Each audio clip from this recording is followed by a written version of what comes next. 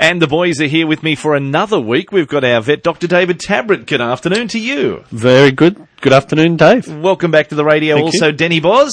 Good afternoon, Dave. How's your week been? Busy? Fantastic. Very busy. What have you got for us? An interview today? Who are we talking to? Well, we'll be talking to Barbara, who's got West Highland White Terriers, so we'll touch base with her and talk about the breed. Aren't they beautiful? I love Westies. Yeah, and what about a topic from you today? I'm going to talk about our immune system.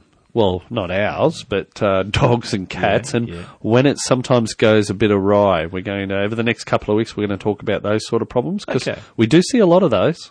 We'll look forward to that. That is coming your way as part of Pet Chat this hour, and also your calls. We'll invite you on 49216216. Pet Chat, 2NURFM, 103.7. Dead set. I'm looking for a stretcher to put him on when we play squash. David is horrible. He comes off, he's a mess, he needs a stretcher. It's all the... he blows up. It's all the bruises from where you've hit the ball into the back of my head. He's a mess. And he's trying to talk it up, saying, oh, no, I'm fine. It's a good thing I'm a doctor. You're looking for oxygen. You really are when you come off there. Oh, I'm just glad I'm not part of the team. We'll have to invite you to come and play it. It's Pet Chat this afternoon. Good afternoon to you at 12:15, and we'll be taking your call soon on 49216216. We'll take a short break and come back with our special guests. Yes, thank you, David. Barbara, thank you very much for joining us today on our show. What we had is a couple of weeks ago, we had a caller ask about the West Highland White Terriers. So what I like to do is get a breeder of the different breeds that people inquire about, and let's talk about the breed. And you've been breeding West Highland Terriers for a while, so I thought it's a good chance to talk to you. How long have you been actually breeding them for? Around about 20 years. 20 years, wow. Yes. And you show them as well? Yes, I mainly show, and Yes. I have the occasional visitors to increase my show stock, yes. Oh, excellent. I guess some of the questions we like to ask is, where did the breed originate and what was it bred to do? And it originated in Scotland, and that's why it's called West Highland, and Yes. many years ago they were nearly extinct, and why one earl or lord in Scotland they bred to go underground, Right. to pull out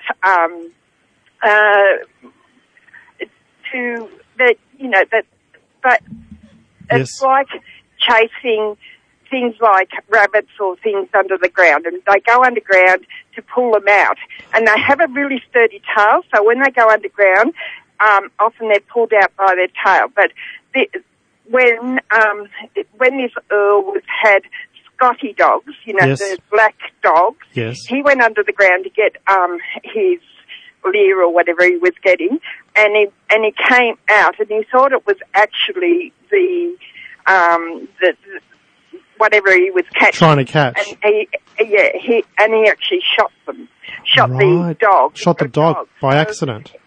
By accident. So he moved over to the white breed so he could distinguish, and that's when they were revived again, because the West Highland White Terrier was nearly extinct. So they're actually bred to chase vermin under the ground. Okay? Oh. That's their job. Okay. So they lived in the heather in Scotland, and they have this really wire coat. Yes. So when they went through the heather, the heather would pull the coat out, and so that's how they kept themselves groomed, so to speak. So when they went through, and that's why they've got this really wire coat, because if they had the soft coat, they'd get caught in the heather. Does that make sense? Yes, it does. Wow. There is a lot of thought that goes into the breeding in this regard when they were bred for that purpose that you say. So they were bred to catch vermin, and they moved through the heather. They've probably moved on lots since then, and their breeds changed a little bit, but they originated from. They've got 5 breeds that they originated from 2 dogs. Yes. And so that's the Border, the Westie, the Scotty, the Skye Terrier, and Border, Westie, Scotty, Skye, and Cairn. And actually, when they were first bred, the Cairn and the Westie were the same breed, and if they were white, they were Westies, and if they were collared, they were tan, but they become distinct breeds from those two. They are. When you see them now, they are quite different. In regards to the coat, is there a lot of maintenance, or is it fairly easy to look after? If you were showing, it's a lot of maintenance because you actually hand strip that coat to keep it firm and looking nice. It's a lot of work to show them. If you were just a pet, you just actually clip them every 3 or 4 months. Right. But it doesn't keep the wire coat when you clip because you're actually bringing up the undercoat, which makes them soft. Oh, and it's a softer coat then. Yeah, it's a softer coat. But I mean, if you're only having a pet, that's all you need. It's That's right. only to show coat that you've got to keep a really wire coat, and that is a lot of work. But not if you're a pet person. But the most important thing is that you don't wash them a lot because you wash the oils out of the coat.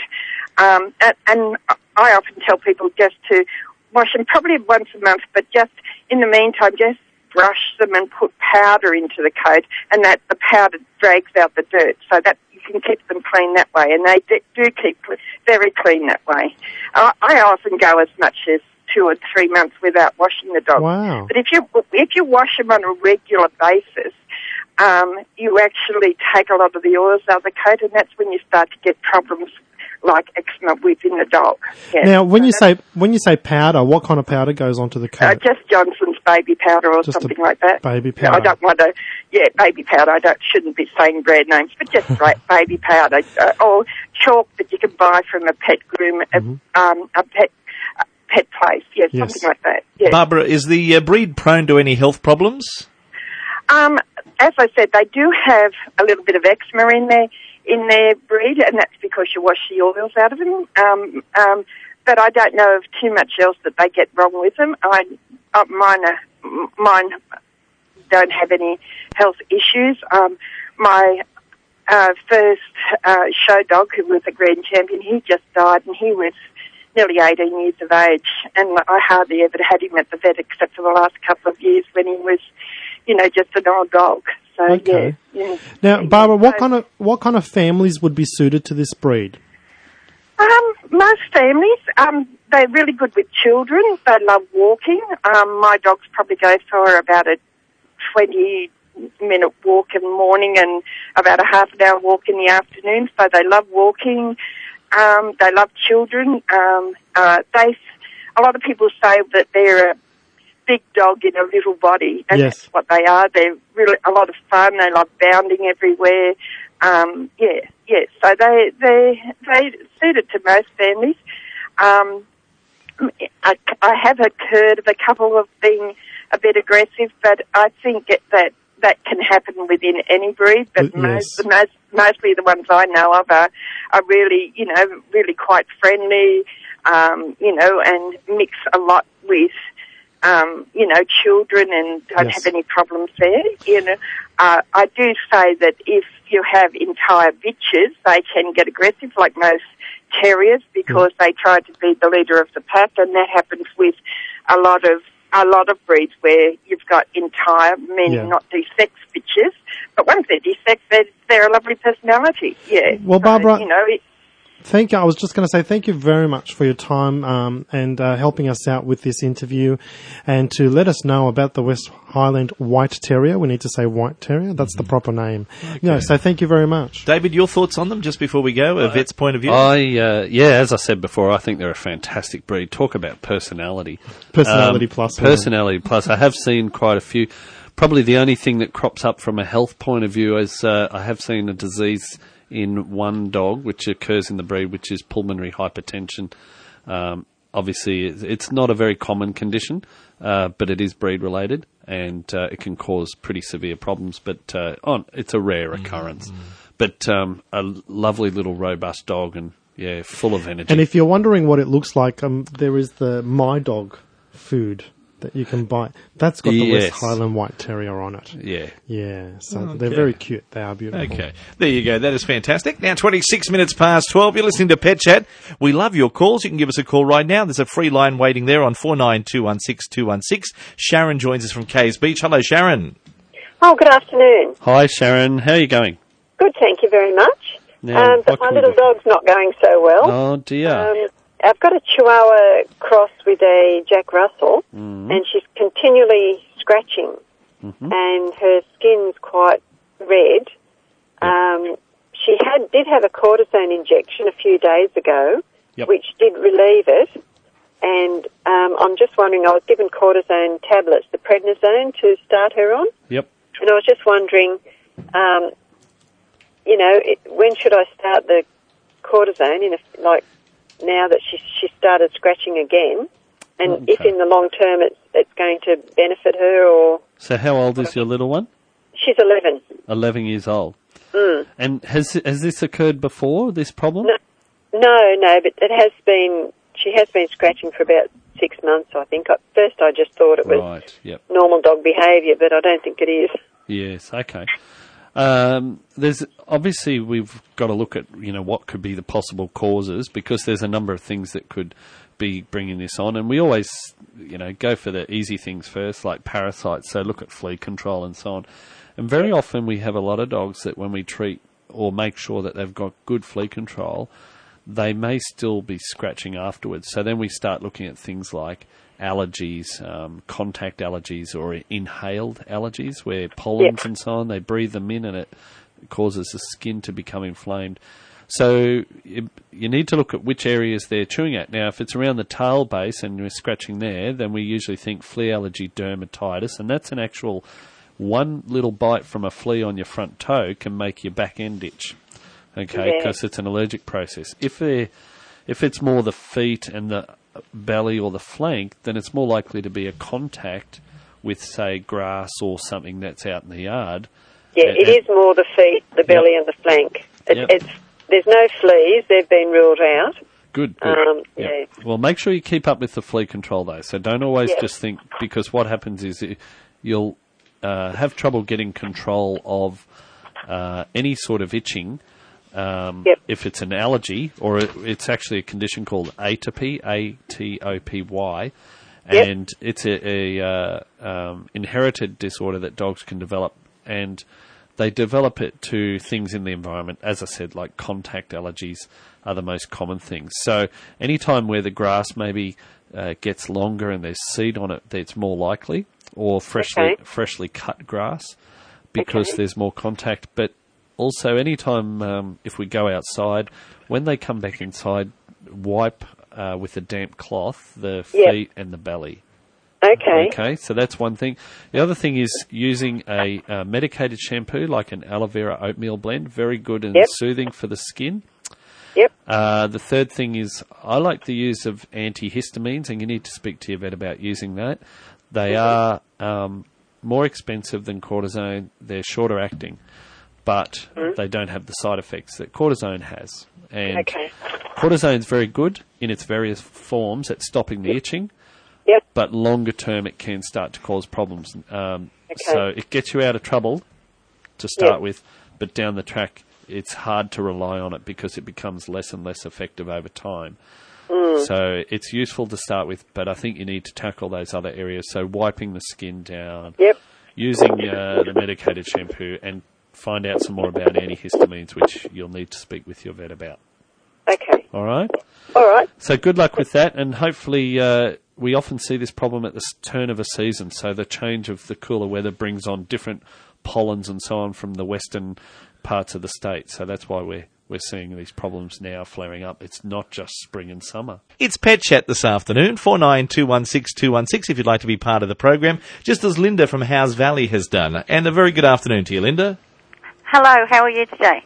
Hi, Linda, we're good. What can we do for you? Look, I've got to say, I have been to the vet 3 times about this problem with my dog. In fact, I went yesterday, and I was hoping that you might have some idea as to what her problem could be, because it's got our vet a little stumped. Right. She has this nasal discharge, which at times it's very thick and pussy, with a little bit of blood in it, and sometimes it's just runny, liquid, and she has a sneeze at times, which makes her nose bleed. Yes. But she has the smell doesn't come from her mouth; it only comes from her nose, and it's it's really bad. What sort of dog is she? She's we got her from the RSPCA. She's a Kelpie cross, I would think maybe Staffy. And how old is she? They didn't know when we got her, but I would estimate she's about 8 or so.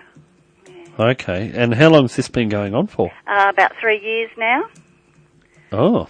Yeah. Okay. At first he thought that it was a grass seed up her nose, which it's been going on for too long for it to be that. So then he said cancer. Well, it would have shown its ugly head by now if it was a cancer. And so possibly an allergy, but when I was discussing it with him yesterday, I said, like you would think it'd be seasonal. He said, no, not necessarily. It might be a plant or something that's there all the time. I am in the country, in the bush. It seems a bit severe for an allergy, but it's a possibility. I think that's what's got him confused. Yes. So he gives her, I couldn't tell you what the injection is, but an injection which increases her appetite, which she needs like a hole in the head. Well, a lot of animals, like when they can't smell their food, they'll often reduce their appetite. Certainly with cats, we see that. I guess the thing that I'd be, it's been going on for a while. There's a whole range of things that can be done, but obviously you want to get to the bottom of this. And I agree that cancer or neoplasia is less likely given the duration. And, I mean, that would have been my first thought. If you'd said it's been a month, then I'd be really worried that it's cancer. Yeah. I wouldn't rule out a foreign body like a grass seed completely, because certainly, they could just be sitting there until you actually get in there and remove it. That could be a problem. So that could be there for three-ish years. Yeah, until it comes out, it's still going to be there. Right. But the other thing is that we do see is chronic infections, and it's called chronic rhinitis.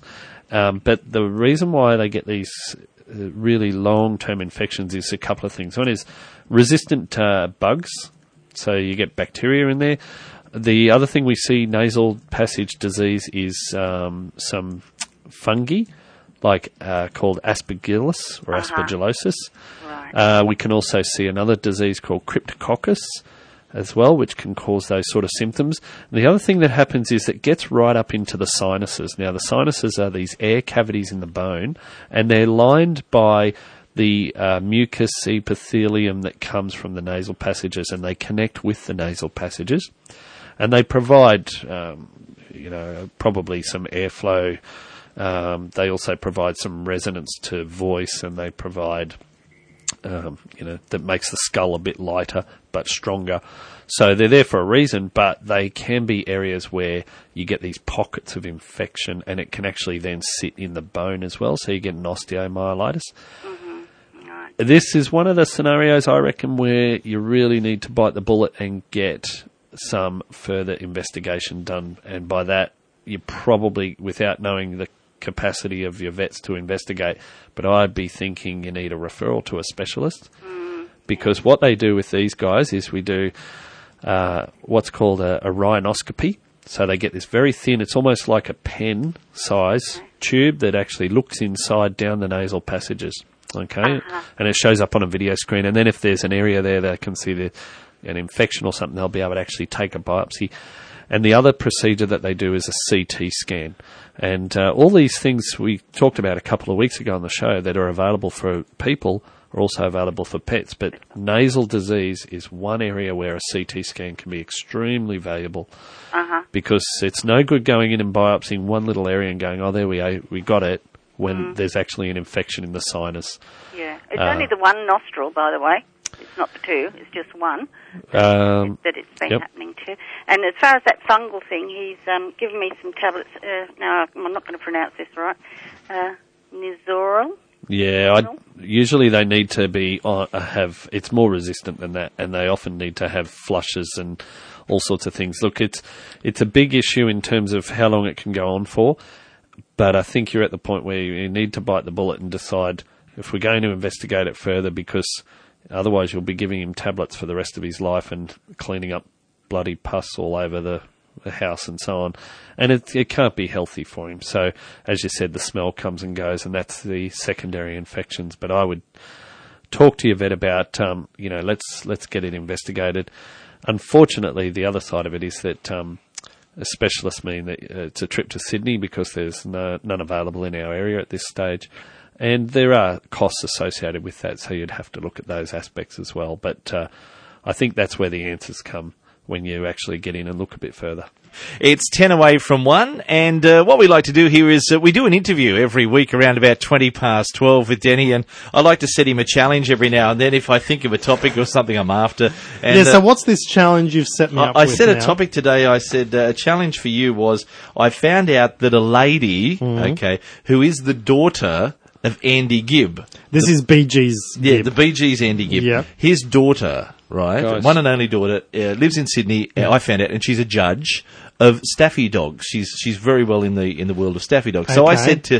said to you, Yep. I give you a challenge of seeing if you can find her to come on the radio on Pet Chat and talk to us about staffy dogs. About Tell us all about it. staffies. So all I did was give you her name, and you tell me where you've gone with it in the half hour since I told you. Well, it didn't even take that long, did it, David? Just a couple of minutes. I had her rounded up. She's coming next week. So you're going to interview. I've sent her an email. You're hoping that we'll have her as a guest to talk about staffy dogs next And week. then you'll throw in the question about Andy Gibb, will you? Well, I'll play a Bee Gees song, and then we'll interview her. Then I'll play an Andy Gibb song. You don't think that'll be too obvious? No, I think that'll be lovely. We just won't tell her that's what you're going to do. No.